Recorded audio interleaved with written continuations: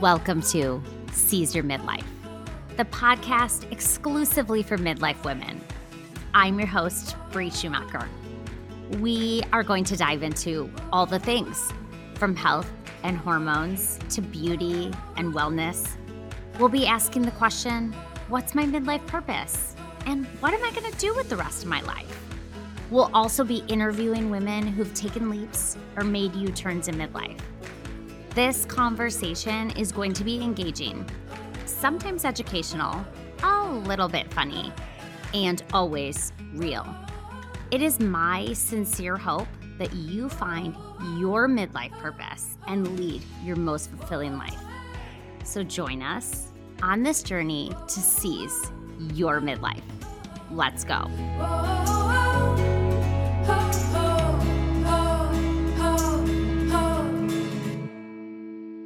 Hello, friends. Before we start with today's episode, I just want to let you know that we are discussing domestic violence and adult languages used.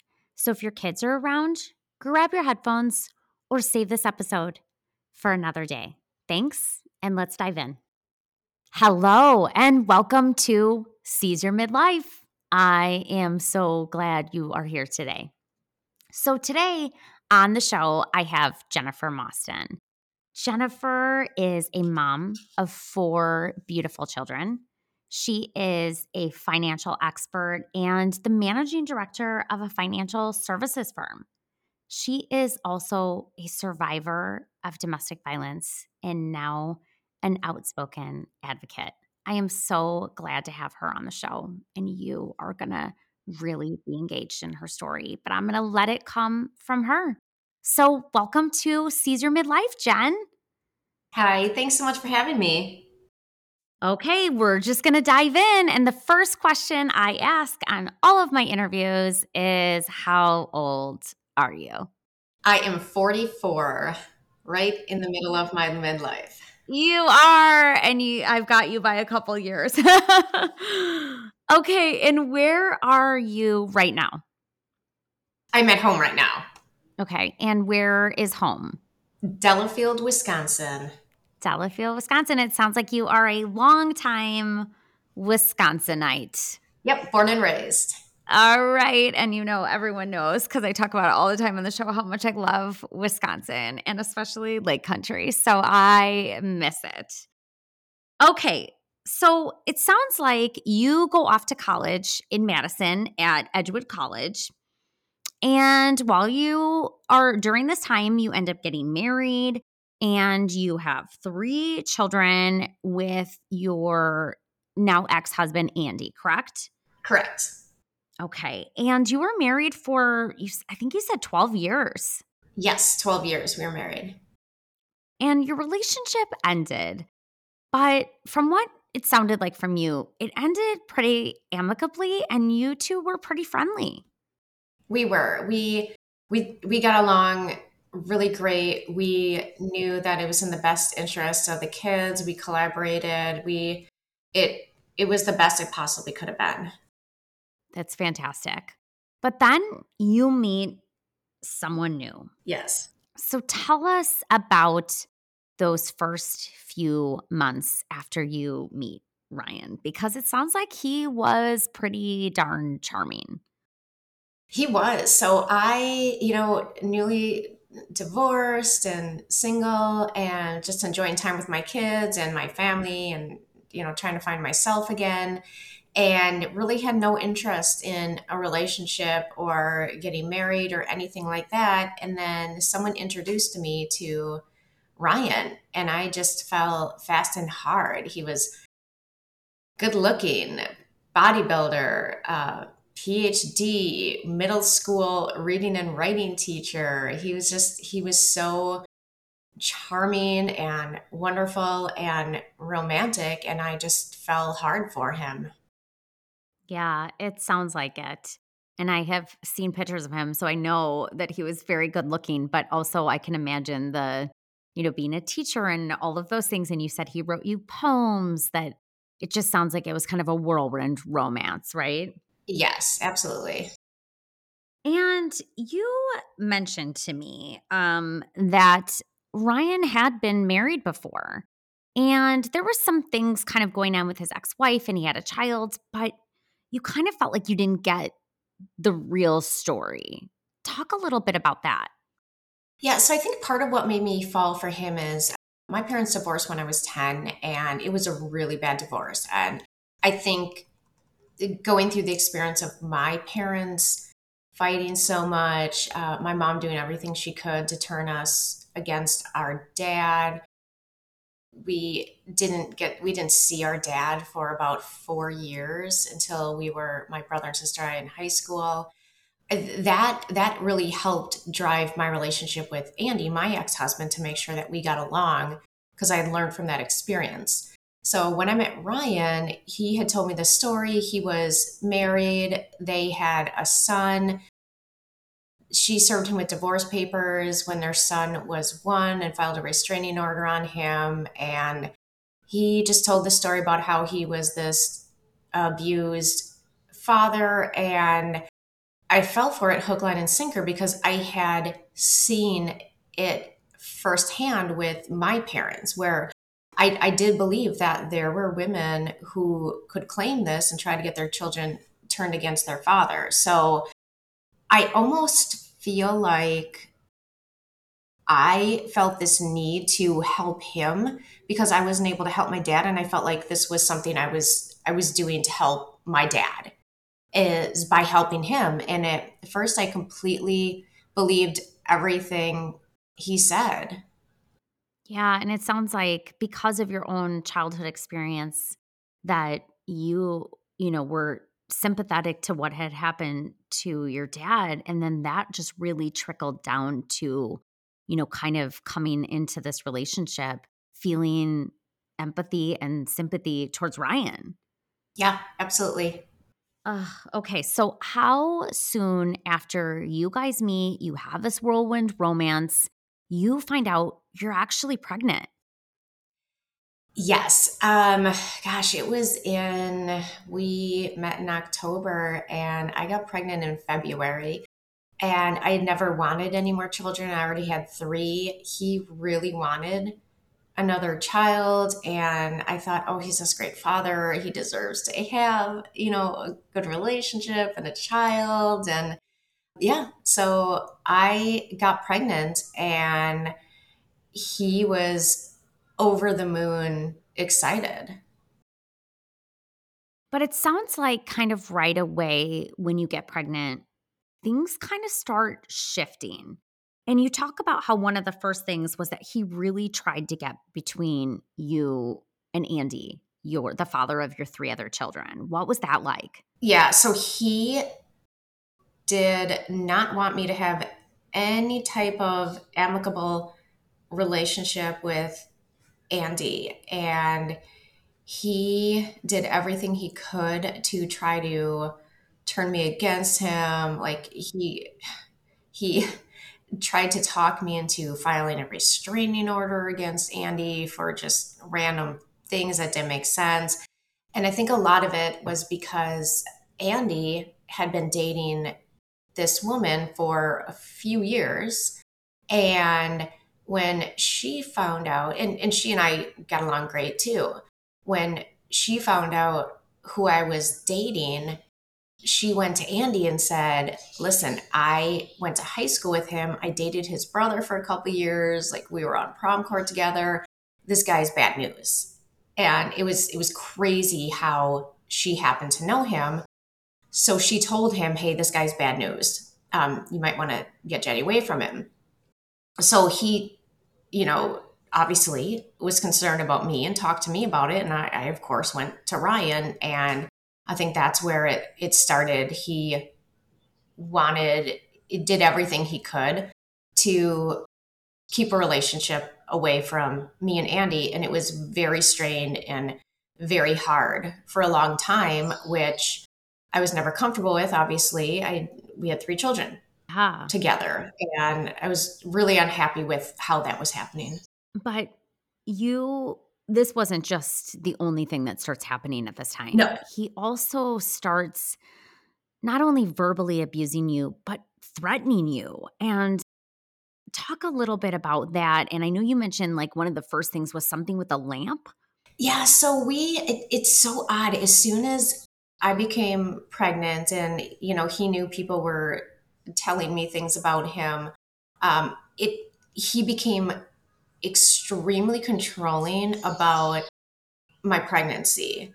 And he kept saying, this is my baby and you need to do this and you can't do this, and just controlling everything I did, questioning everything I did.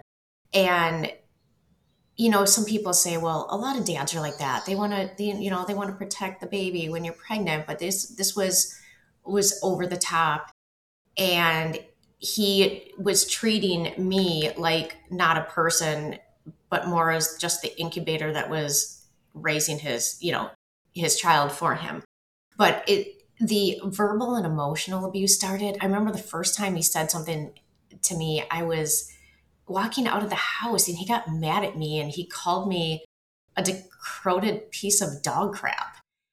And I'll never forget those words, because I was, seriously? Did you really just call me that? I was shocked. And at first I'm like, oh, he has to be kidding. But then it just kept going on and on. And if I was gone for work, I'd have to check in with him every 10 minutes. Or one time I was overnight in Chicago for work, and he just made my life hell, calling me, screaming at me. I shouldn't be out doing anything. Just the constant checking up on me. And we moved. I sold my house in Madison, where I was living at that time, and bought a house out in Delafield.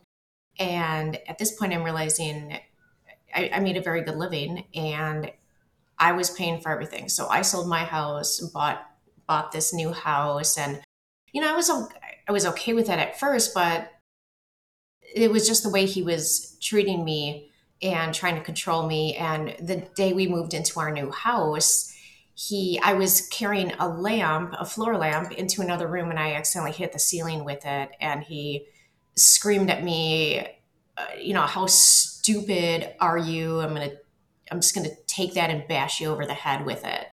So that was the first time he threatened me physically, but it just escalated from there to, it was like every other day, it was verbal attacks, or just telling me how stupid I was, or that I only have a high powered job because, excuse my language, I was tits and pussy.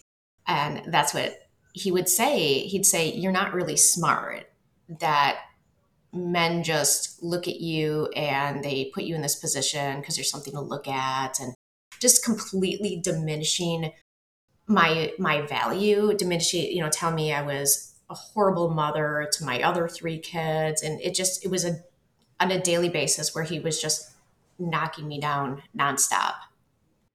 Oh my gosh, it sounds really, I mean, I imagine on your psyche, on your, self-worth, this is just taking a beating. I totally can imagine that. But you end up marrying Ryan somewhere in here. So, what was that like, and what was that day in particular like? Yeah, so by the time I was about 7 months pregnant, I knew I needed out of it. And actually, I'll back up. I would say it was earlier than that. It was probably when I was about 4 months pregnant. I knew this was bad. I knew I had to get out of this situation.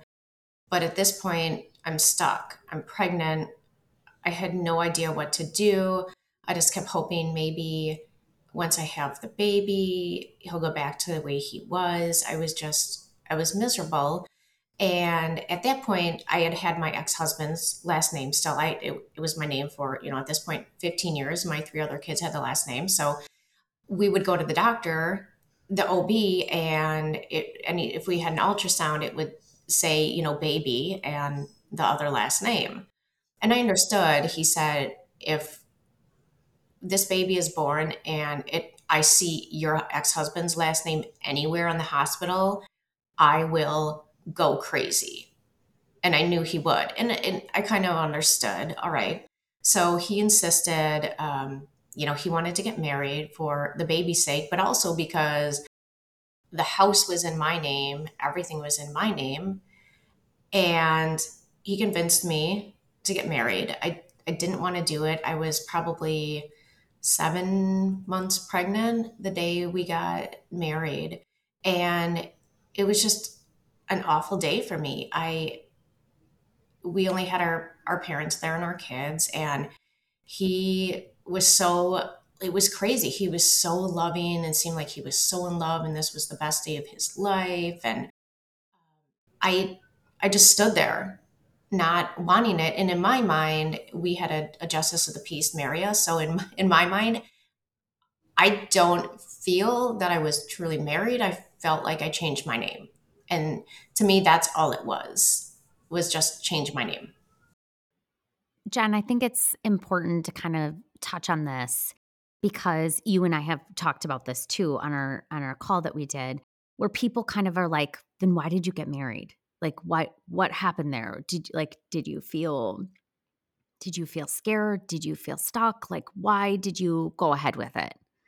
Um, at that point, I, like I said, I was pregnant and I didn't know what to do. At this point, was understanding his true colors. But at that point, he had also started to get me physically with threats, threats of taking the baby, threats of killing me and killing the baby, threats that he would go to my ex-husband and tell him what an awful mother I was, and just make up all these lies and try to get the kids away from me. And I believed him.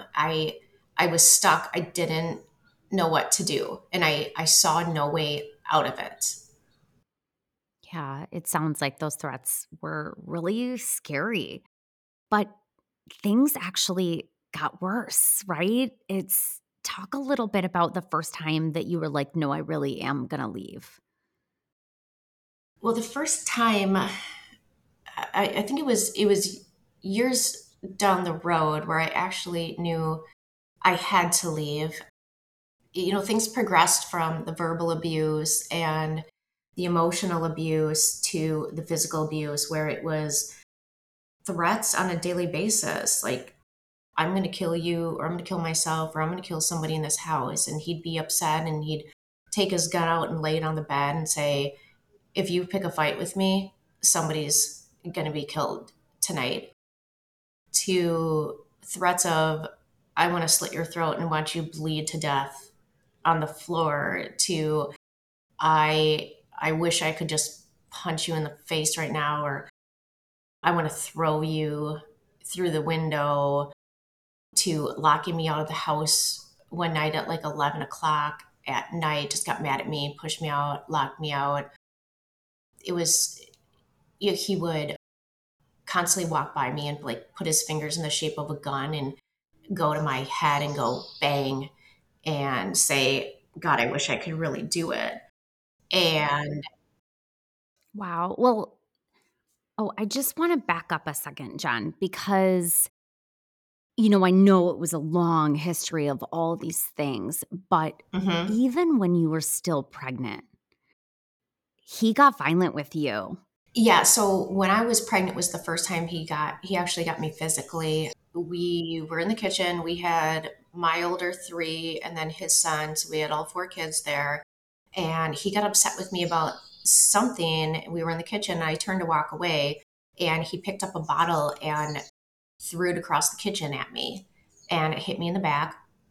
I just kept walking. I walked upstairs where my other three kids were, and he did this in front of his son. Walked upstairs, told my three kids, "Hey, get your shoes on, go get in the car. Like, let's go out to lunch." Like, I didn't say anything to him. I just wanted to get out of there. And I got my three kids in the car, and he saw what I was doing, and he was really upset and started screaming at me, "You better not leave," and trying to pull me back into the house. He grabbed my phone, smashed it on the garage floor, and just kept pulling me, grabbing me into the house. And at one point, I tried to run up the stairs to get away from him, and he picked me up and threw me down the stairs. And I'm 8 months pregnant. And then I started screaming, "You're going to hurt the baby. You're going to hurt the baby." I was so scared. I didn't know what to do. And he just kept picking me up by my arms and throwing me into the living room and throwing me on the couch. And I'm crying and I'm begging him, "Please, please, please." And eventually he let me go. I think at that point, he was realizing he was going to hurt the baby. He let me go. And here I take my kids and I'm scared to death. I didn't have a phone, didn't know who to call, didn't know what to do, didn't know where to go. I was too scared to drive to my parents' house and say, "Oh my God, this just happened," because I'm pregnant. What am I going to do? This man's living in my house now. I was scared. I was scared. So that was the first time he had got me physically. And then after that, it just escalated. And of course, after that, every time he would get me physically, he would blame it on me and say, "I'm so sorry, but you just make me so angry. You make me so angry. I don't know why you do this." And then I'm the bad one because I get hurt, but nobody sees what you do to make me do this to you. Oh, Jen, and you talked about how that first time when he really attacked you when you were pregnant. I just want to say, like, I can't even imagine because I know as a mom, and you are a good mom, that your first instinct is, "Oh my gosh, my baby." But then you talked about how, you're bruised, you're scared, you're all of these things, and you go into the bathroom where you guys are at lunch and you look at yourself and you see you're all bruised and everything, but you resign to going home. Hmm.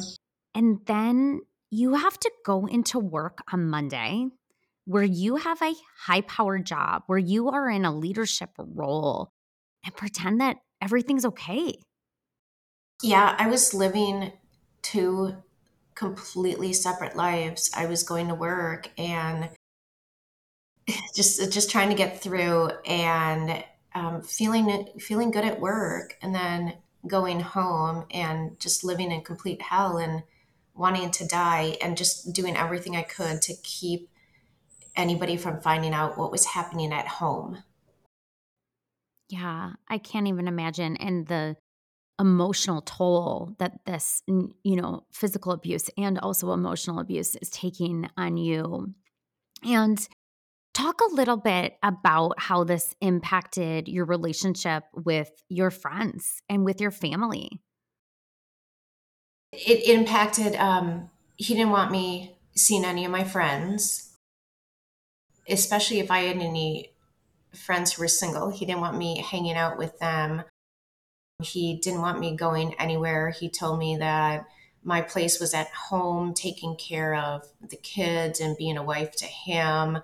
So I eventually it got too hard with my friends that I eventually had to cut them out. And even with my family, you know, they kind of started to question some things, and I would get scared. So I'd have to cut them out. And the relationships were just very strained. And I was just very alone. Yeah, it sounds like the controlling was really intense and that the physical abuse really started amping up. You talked to me about a time that Ryan was out coaching a little kids football team and he comes home super upset. What happened that night? Yeah. So he was coaching kindergarten through second grade football, and they lost. And he was just so angry all the time. And at this point, this time at night, it was just me, him, and the baby. And I'd put the baby to bed. And he said, "Just get away from me. Get away from me. I just want to be alone." I'm like, "Okay." I walk away, go sit in the next room. And from there, he starts yelling, "What the fuck is wrong with you? Why are you walking away from me? You never support me." And I was just confused. Like, I was always confused because he'd say one thing and then say another thing, and I never knew what to do. Like, do I go talk to him? Do I stay away from him? I don't know what to do. So I went in sat on the coffee table in front of him on the couch he was sitting at.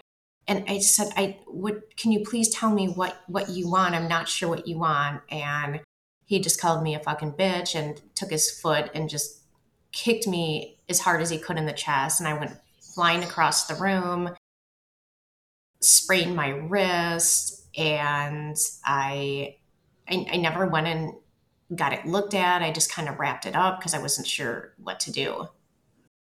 My gosh, Jen. Oh. And at this time, you've got your three older kids and you have this little baby.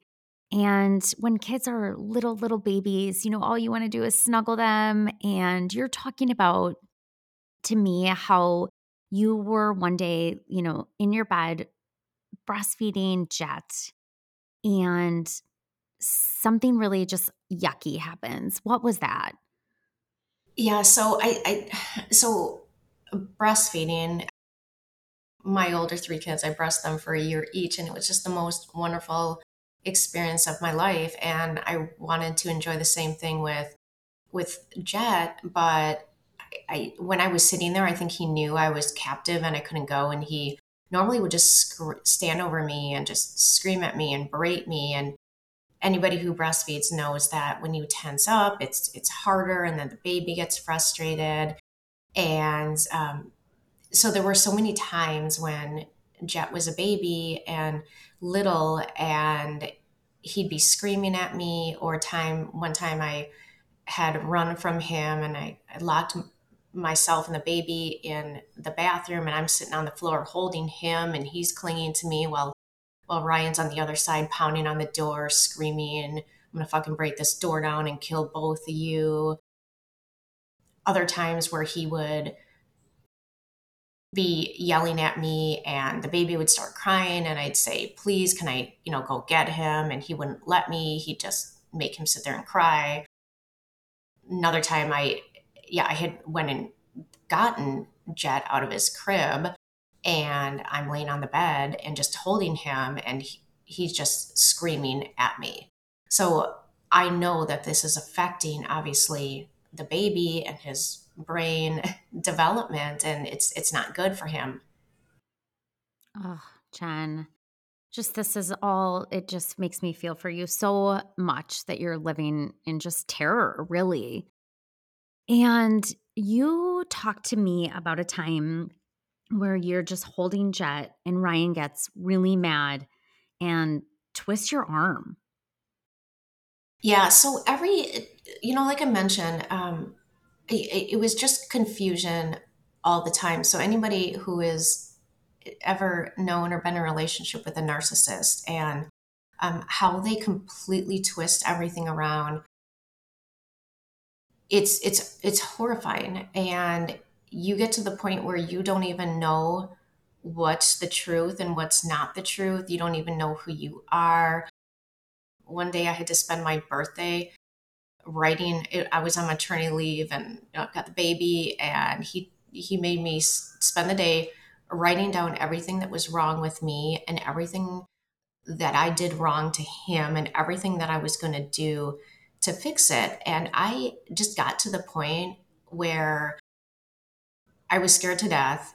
I knew if I tried to leave, he was going to kill me, he was going to kill the baby. And I have these other three children that I love more than anything. And I realized that they had their dad's house to go to be safe, but who was going to protect the baby? And I just got to the point where I just wanted to die. I hated life.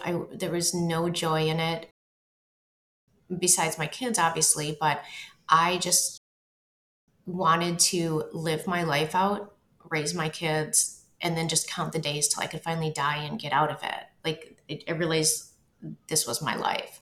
And one time, yeah, I was holding Jet. He might have been 1.5.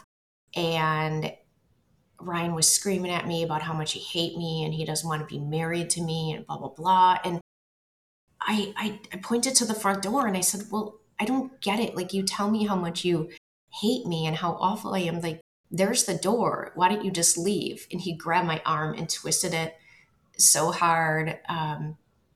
And I put the baby in bed went to the hospital and he had broken my arm in 3 places. So then I get a cast put on, and of course, at the hospital, I'm scared. I don't know what to do.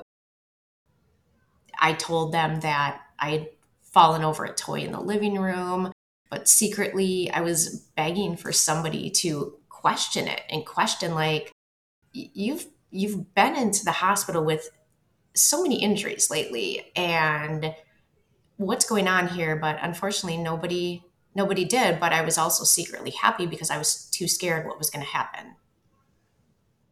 Yeah, so when you go to the hospital, you lie, right? Be out of Hmm. protection for Ryan, but yourself, your children, and you don't go to the police, No, right? no, I couldn't. I couldn't.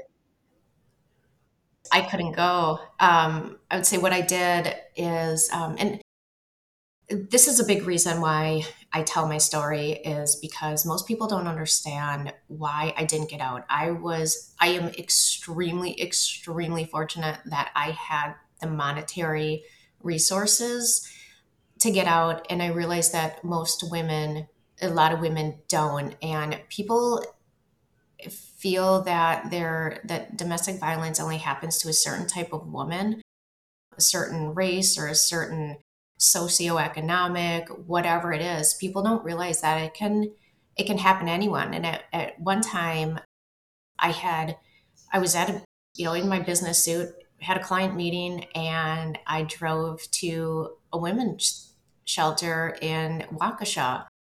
And I walked in, and people were looking to me like, you don't belong here. And that was a definitely a turning point for me because I was even more ashamed. And the people who worked there were absolutely wonderful. They understood. They didn't tell me, oh, you have to leave, you have to leave. They understood that we understand why you can't leave, and we're just going to try to give you steps to help you. Yeah, and I think that you're spot on, and I think it's really important for women to hear this, that you don't know what's happening next door to your house. It doesn't matter how big your house is. It doesn't matter how fancy your neighborhood is, that there is domestic violence. What is the statistic? It's like, is it 1 in 4 or something? I mean, it's a It's a lot. lot. Do Mhm. you know? Yeah, it's a lot. So I think it's really important that you're saying, look, I was this financially successful woman. I had everything going for me. I was a leader. I was a tough woman. I was a strong, powerful woman. And here I am trapped. And I think, you had a gun to your head, figuratively, but also Ryan held a gun to your head, literally, didn't he?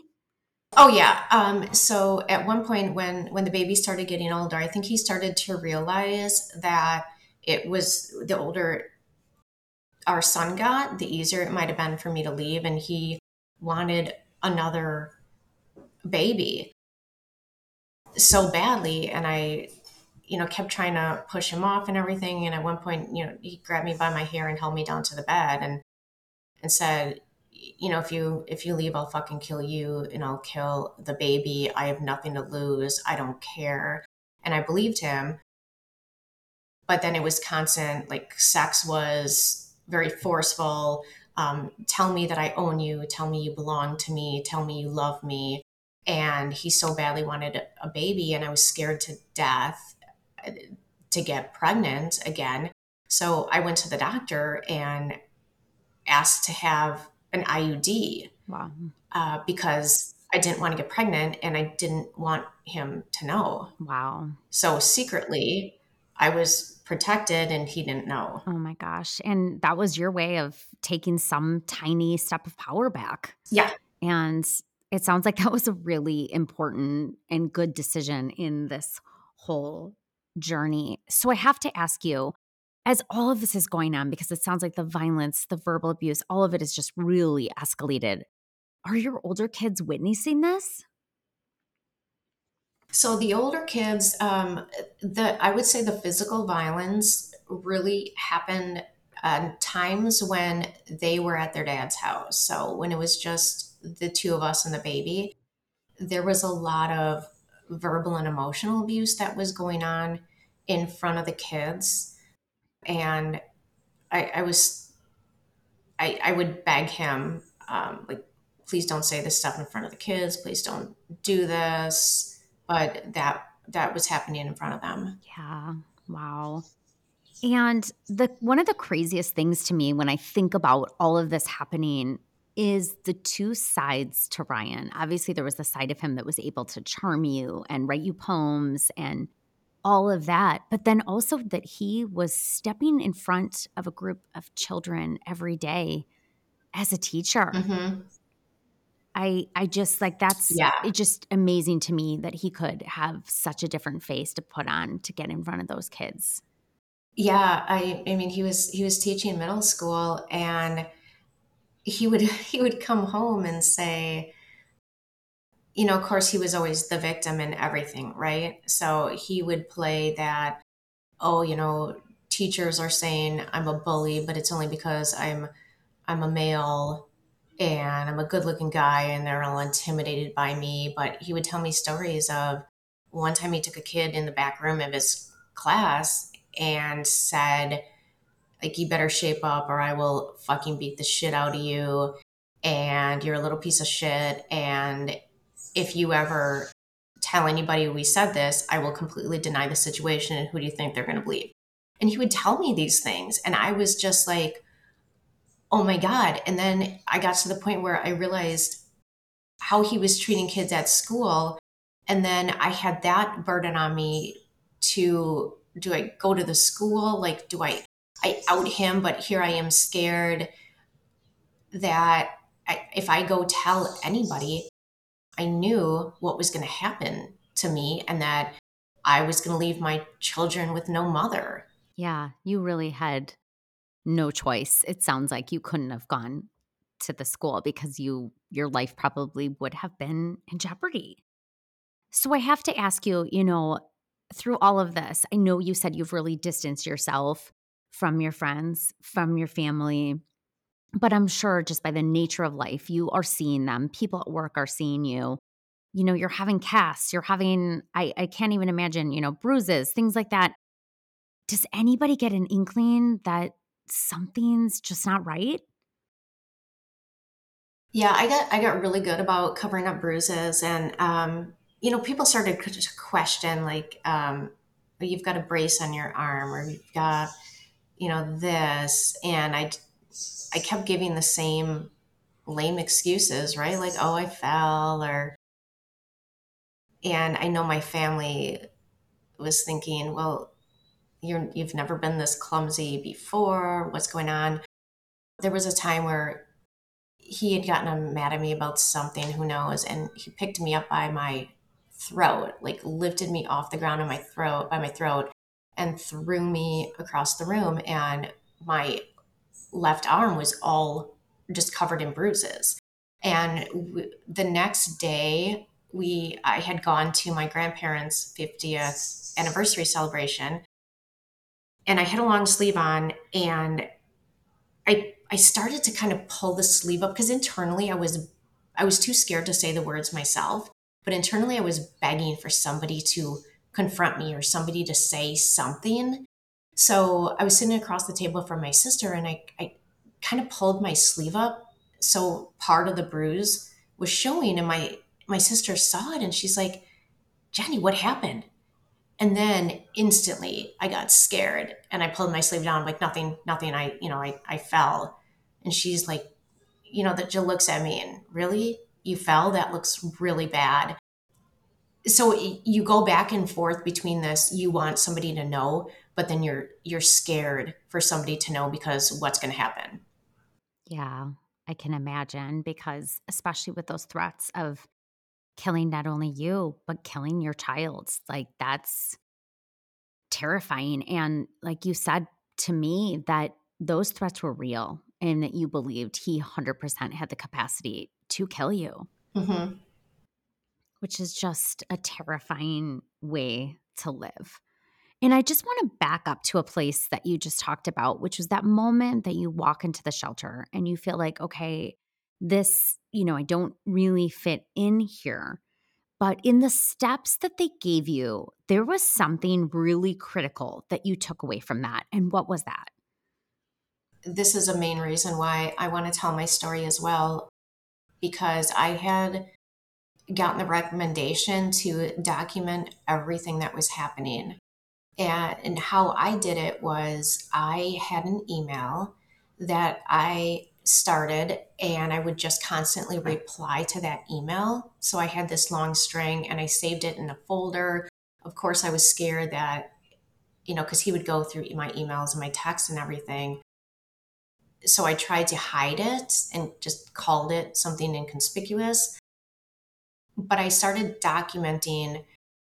So obviously, the day, the time, the threats he would say to me, the physical.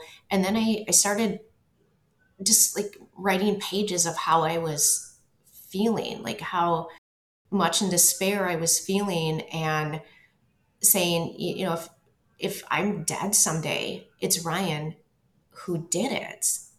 And that is what ended up saving me, is those 22 pages of documentation. So that, I have women asking me and men asking me all the time saying, I think I have a friend that's being hurt. What do I do? And I always say, you don't demand that they get out because you don't understand how dangerous and hard it is, but tell them to start documenting, writing things down, because it really did save me. It was the best piece of advice I got. Wow. And I'm glad you shared that, because there might be someone listening who is in a hard situation or knows someone that's in a hard situation. And that's a really good tactical piece of advice. So thanks for that. But getting back to your story, there was a final straw where this could not go on anymore. Can you talk about that night? Yeah, I mean, so obviously throughout all this, my older three kids, I didn't know what they were going back and telling their dad.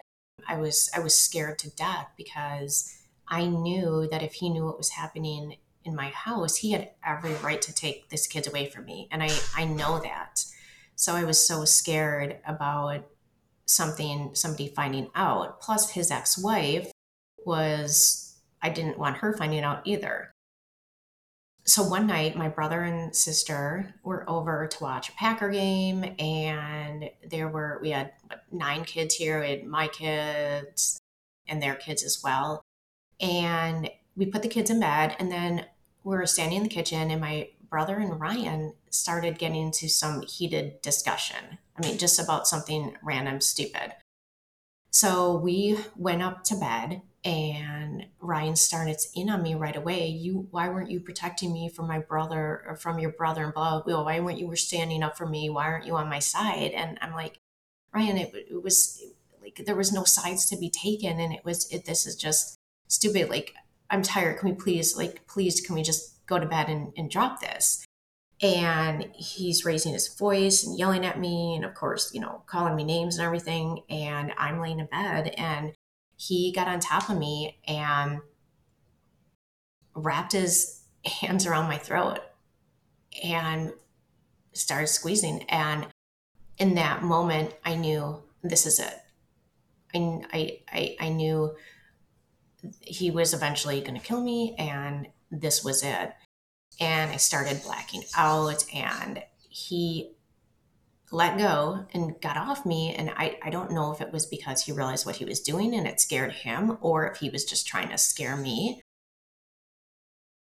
But as soon as he got off, I freaked out and I started yelling, get away from me, get away from me. And then right away, he's like, I'm so sorry. I didn't mean to do that. I didn't mean to do that. Please stop yelling. Please stop yelling.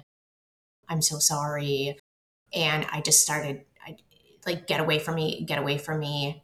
And my brother and sister obviously heard this fight happening. They came upstairs, and my brother, who's a Marine, is knocking on the door, and he's like, hey, what's going on in there? And Ryan's yelling nothing. And my brother's like, dude, I don't care what's happening. I just want to check on my sister. Like, I heard her yelling. I want to make sure she's okay. Because at this point, my brother and sister knew that something was going on with us. Ryan opens the door and grabs my brother by his neck and throws him back, pummels him into the wall, left this massive dent in the drywall with my brother's head. And this is right outside the room where the kids are sleeping. I run out, and of course the kids are coming out, and then I'm trying to pull Ryan off of my brother, and my sister's yelling, I'm going to call the police. And it was just complete chaos. And I just kept telling my sister, don't call the police. Don't call the police. You can't call the police. And she said, I knew something was going on. I knew it. And I'm begging her, please do. You can't call the police. You don't know what you're doing. You're going to make it worse. I was so scared. I'm like, just stop. Just get out of my house. You're going to make it so much worse. You don't know what you're doing. But of course, she called the police. Then the police came. And, while the police are coming, Ryan's begging me, please, please, please, you can't say anything. I didn't mean it. I can't lose my job. I can't lose my kids. I'll lose everything. Begging me. And the police come. And the odd thing is this was the town of Oconomowoc police, questioned Ryan and I in the same room. So what am I going to say? Of course, I'm sitting there right next to him. And I had no idea if I told them what happened, if they would arrest him, or if they did, they'd let him out the next day and he'd come back. I had no clue. And I'm sitting in front of him. Had they separated us, I don't know what I would have said. I think I probably would have asked those questions. But I lied, obviously, because I was scared, and then told my sister and brother to get out of my house. The next day, I just kept the house locked up, kept the blinds closed. My dad came over knocking on the door, and I just ignored it. I didn't know what to do. I was scared. And for the next 2 weeks, I was even more scared, obviously. And I started doing research on strangulation and reading that 9 times out of 10, when a partner gets to the point where they strangle, the next attack is death. Oh my God. And that's just what happens. And I realized, oh my God, we're to this point. It's going to happen again. My kids are going to be without a mother, and he's going to get my son. And I can't do this to my kids. So during this time, I'm trying to figure out what to do, and I don't know what to do. Well, I imagine, first of all, what a misstep on the part of the police, Mhm. to not think about that, because of course you are being terrorized. You are living in fear. There's no way in front of him you weren't going to say anything against him. You had Right. no choice. And so I just imagine these 2 weeks that you talk about, just how scared you must have been and walking on eggshells and all of the things, because I imagine, and I think that this is kind of like a textbook cycle of abuse, right? That when he would do something, he would flood you with apologies Oh, afterwards, yeah. right? Yeah. Yeah. It would be apologies, but then he would be able to somehow convince me it was all my fault because I drove him to do it. Oh my gosh. Okay. So you talked to me about how a call from his ex wife was Hmm. really, really a defining moment for you. Yeah. I will never forget that moment. So obviously, his ex wife and I were very strained. At one point, years prior to that, I was dropping her son off to her, and I said, I need to talk to you. And I said, things are happening. And I kind of was like internally, again, begging for help from her. And I said, I'm realizing now that everything he told me about you is a lie. And so I admitted to her, but then I got really scared, and I even told her with that conversation, I said, if you ever tell anybody about this, I'm going to deny this conversation. And so she obviously at that point, after that, filed in court to try to get, full custody of her son. And of course, I had a deposition and everything, and I totally lied because if he found out that I actually told her that, I was in such danger. So I had to lie. Mm-hmm. And then our relationship was obviously very strained after that. So it was a couple weeks after that he strangled me, and I'm driving the kids home from school, and my phone rings, and I look down and I saw it was her calling me. And I can't even explain the wave of relief that came over me, because I knew at that moment that she knew. Otherwise, she would not be calling me. And I knew that she was going to call the cops. She was going to do something. I also knew that she would reach out to my ex-husband and tell him what was happening. So I knew at that moment, this is it. It's about to blow up, but now I'm going to do something, and I'm going to get out. It was such a wave of relief. So I picked up the phone, and she said, we need to talk. Let's meet for coffee tomorrow. And I said, no, we need to talk right now. Like I couldn't, I knew if it was going to happen, I had to do it that second. So she said, I know the police were at your house, blah, blah. And we just talked for a few minutes, and I went home, and Ryan was there, and I said, listen, she knows, like, this is done. She knows I'm getting out. I told him I was taking the kids. I packed up my kids. I went to a friend's house, said, can you watch the kids for me for a minute? I need to make a call. I called Ryan. I said, I want you out of the house. I'm going to the police. You need to get out of the house. Then I went to my ex-husband's house and said, hey, I need you to watch all the kids. I need you to even watch Jet. He's not yours, but I need you to watch him.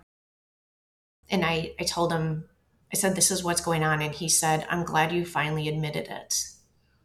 Wow. And that blew my mind. And he said, I'll do whatever you need. Just get away from him. So I went to the police. His ex-wife met me there, and a friend of mine met me there. And I said, listen, you guys were at my house a couple weeks ago. I lied. I need help right now.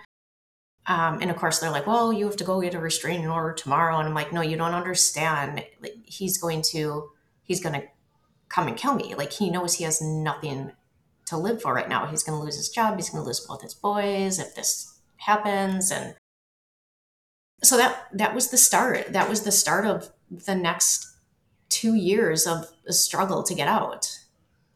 Wow. And I just can't even imagine the bravery that you had to conjure up to confront really a monster and say, I'm leaving you and I'm going to the police.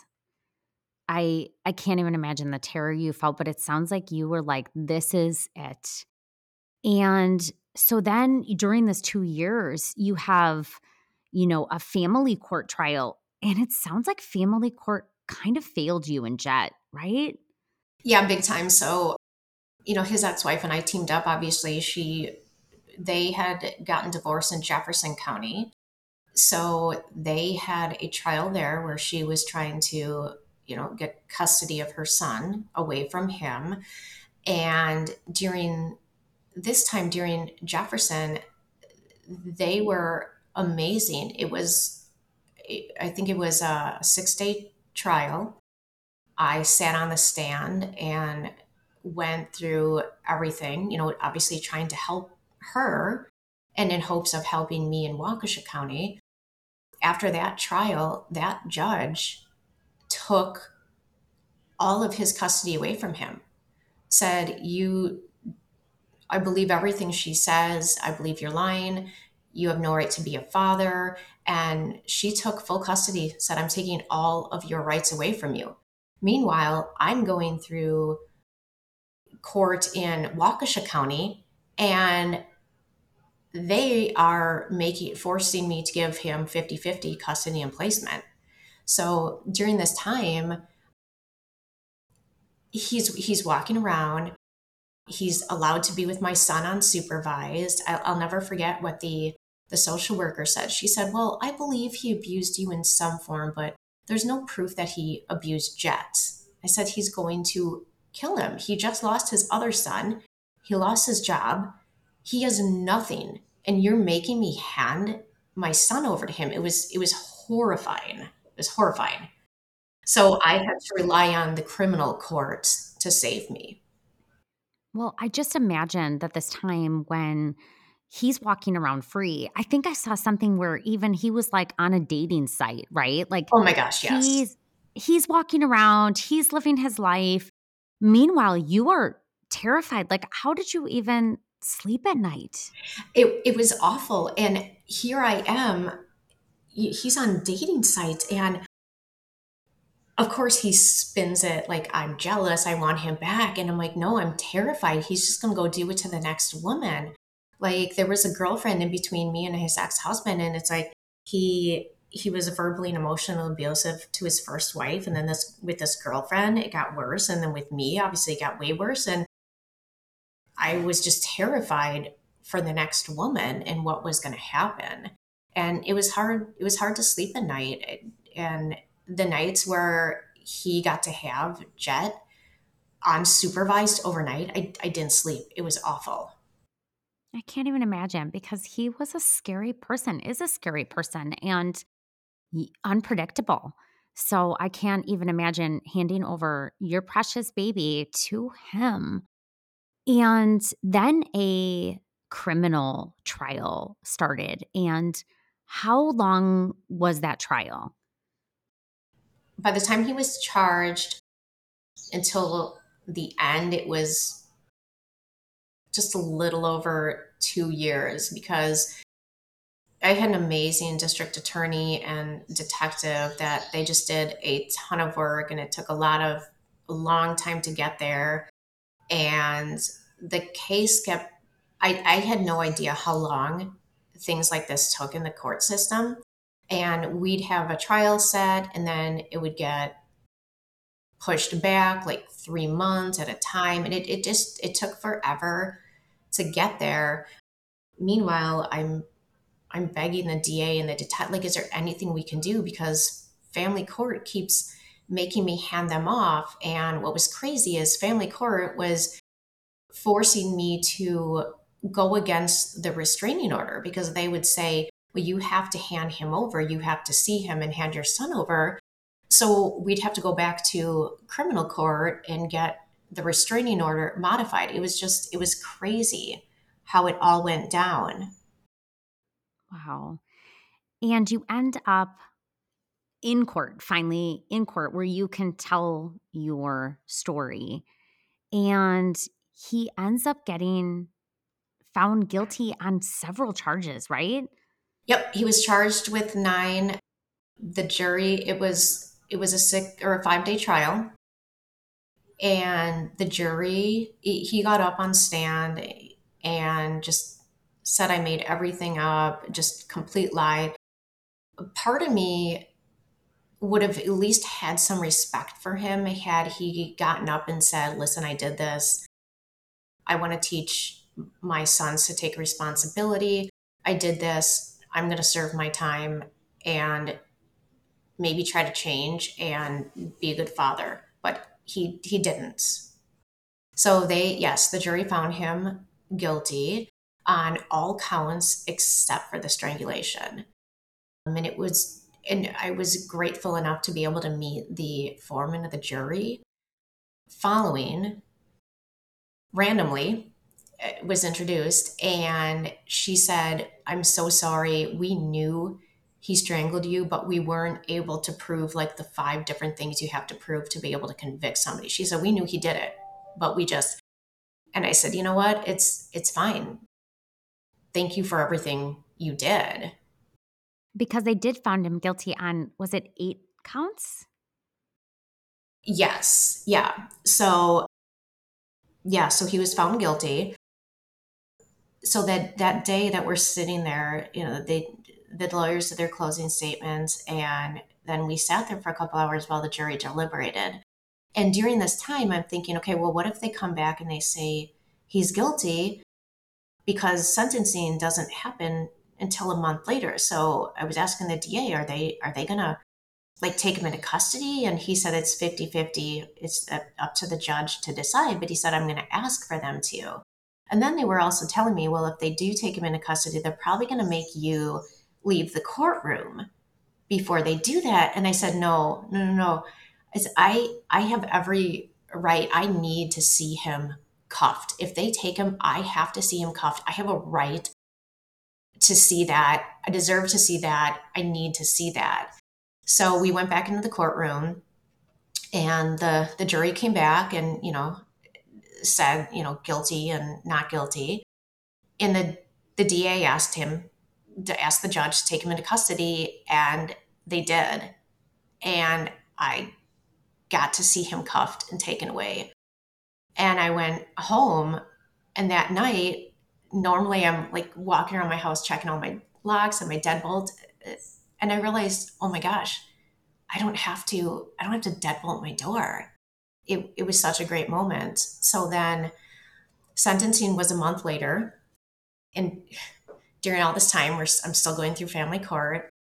Sentencing was a month later, and at sentencing, I was able to speak, and I begged the judge to. My son was three at this time, no, four at this time, and I said, if you have to like keep him in jail until Jet's 18, because otherwise, family court's gonna. If he gets out of jail in a couple years, family court's gonna hand him over, and you need to protect me because family court refuses to protect me, please.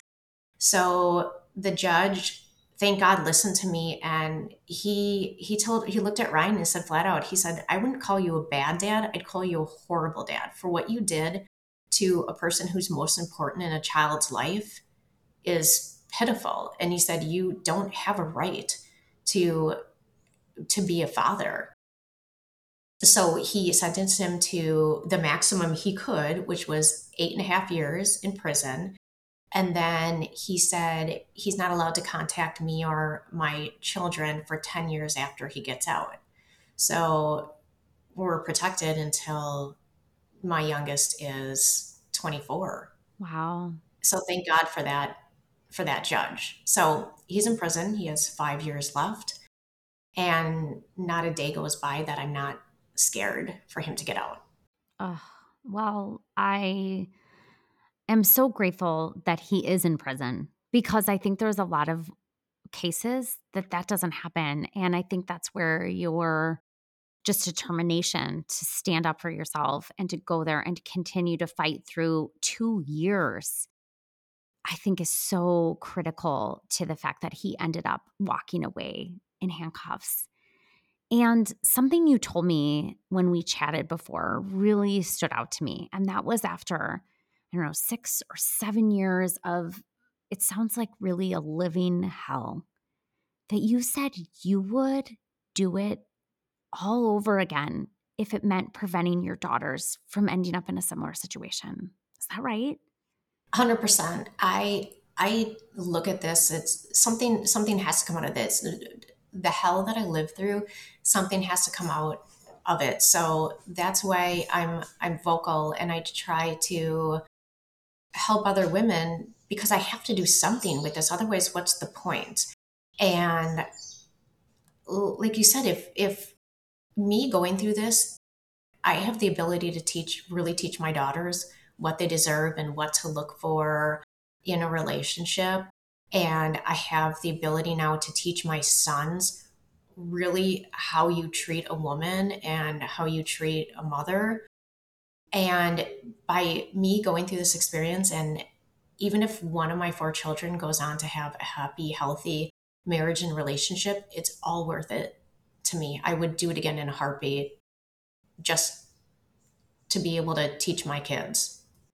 Wow. What a testament that is to the kind of mother you are, the kind of person you are. And you have gone on to really be an advocate, an outspoken advocate. And I think that that's just so important, especially because, like you said, you defy the stereotypes and you are on stages, you are on your social media, you are speaking out about this, and you are letting women know that this could be happening to their friend or their neighbor or someone in their family. So if someone is listening and they want to get involved as an advocate or they want to donate to a cause, what would you recommend? I'd recommend search up your local women's center. There's so many everywhere you don't even realize what's there. Donate your time, donate your resources, ask if the shelters need anything. They're always looking for things like shampoo and soap and socks and bras and items for kids. There's so many families that are living in shelters right now or receiving counseling. the kids need help for sure. I'm raising my son without a father now, and I'm learning how to get through it. But there's so many kids that need help, and they need to be able to break the cycle, that they need to have the resources and the counseling to not grow up and make the same mistakes that their parents made. Yeah, thank you for that. And I hope that everyone listening does go, and whether it's donating items or, getting involved volunteering, that you do hear Jen's story and it moves you to action. But Jen, before we hang up, I just have to say, I saw on your Facebook that it looks like you are in a happy relationship. Is that right? I he's amazing, and he has showed me that how a man can really treat a woman, and he's just been amazing. I'm extremely lucky. He's been by my side through all of this. I'm not going to lie, I'm still triggered by a lot of things. There's still a lot of it'll take me years yet to get over a lot of the things that had happened. I'm not in a place to ever live with someone while I have kids in the house or get married again, but he's helped me so much with my healing, and I'm just extremely lucky to have met him. Well, and he's extremely lucky to have met you. Thank you. And I'm so glad that your story is ending in or going on in a really positive way, because you deserve to be safe and you deserve to be loved. And I just want to say thank you so much for sharing your time and being so vulnerable and open and honest. It's so important. And if it saves even just one woman from going through this, it was so worth it. So thank you again. Thank you so much for having me. I appreciate it. And thanks to all of you for tuning in today. I am, as always, so humbled and grateful that you are listening in. If you can so kindly give the podcast a review or a rating, or just tell a friend.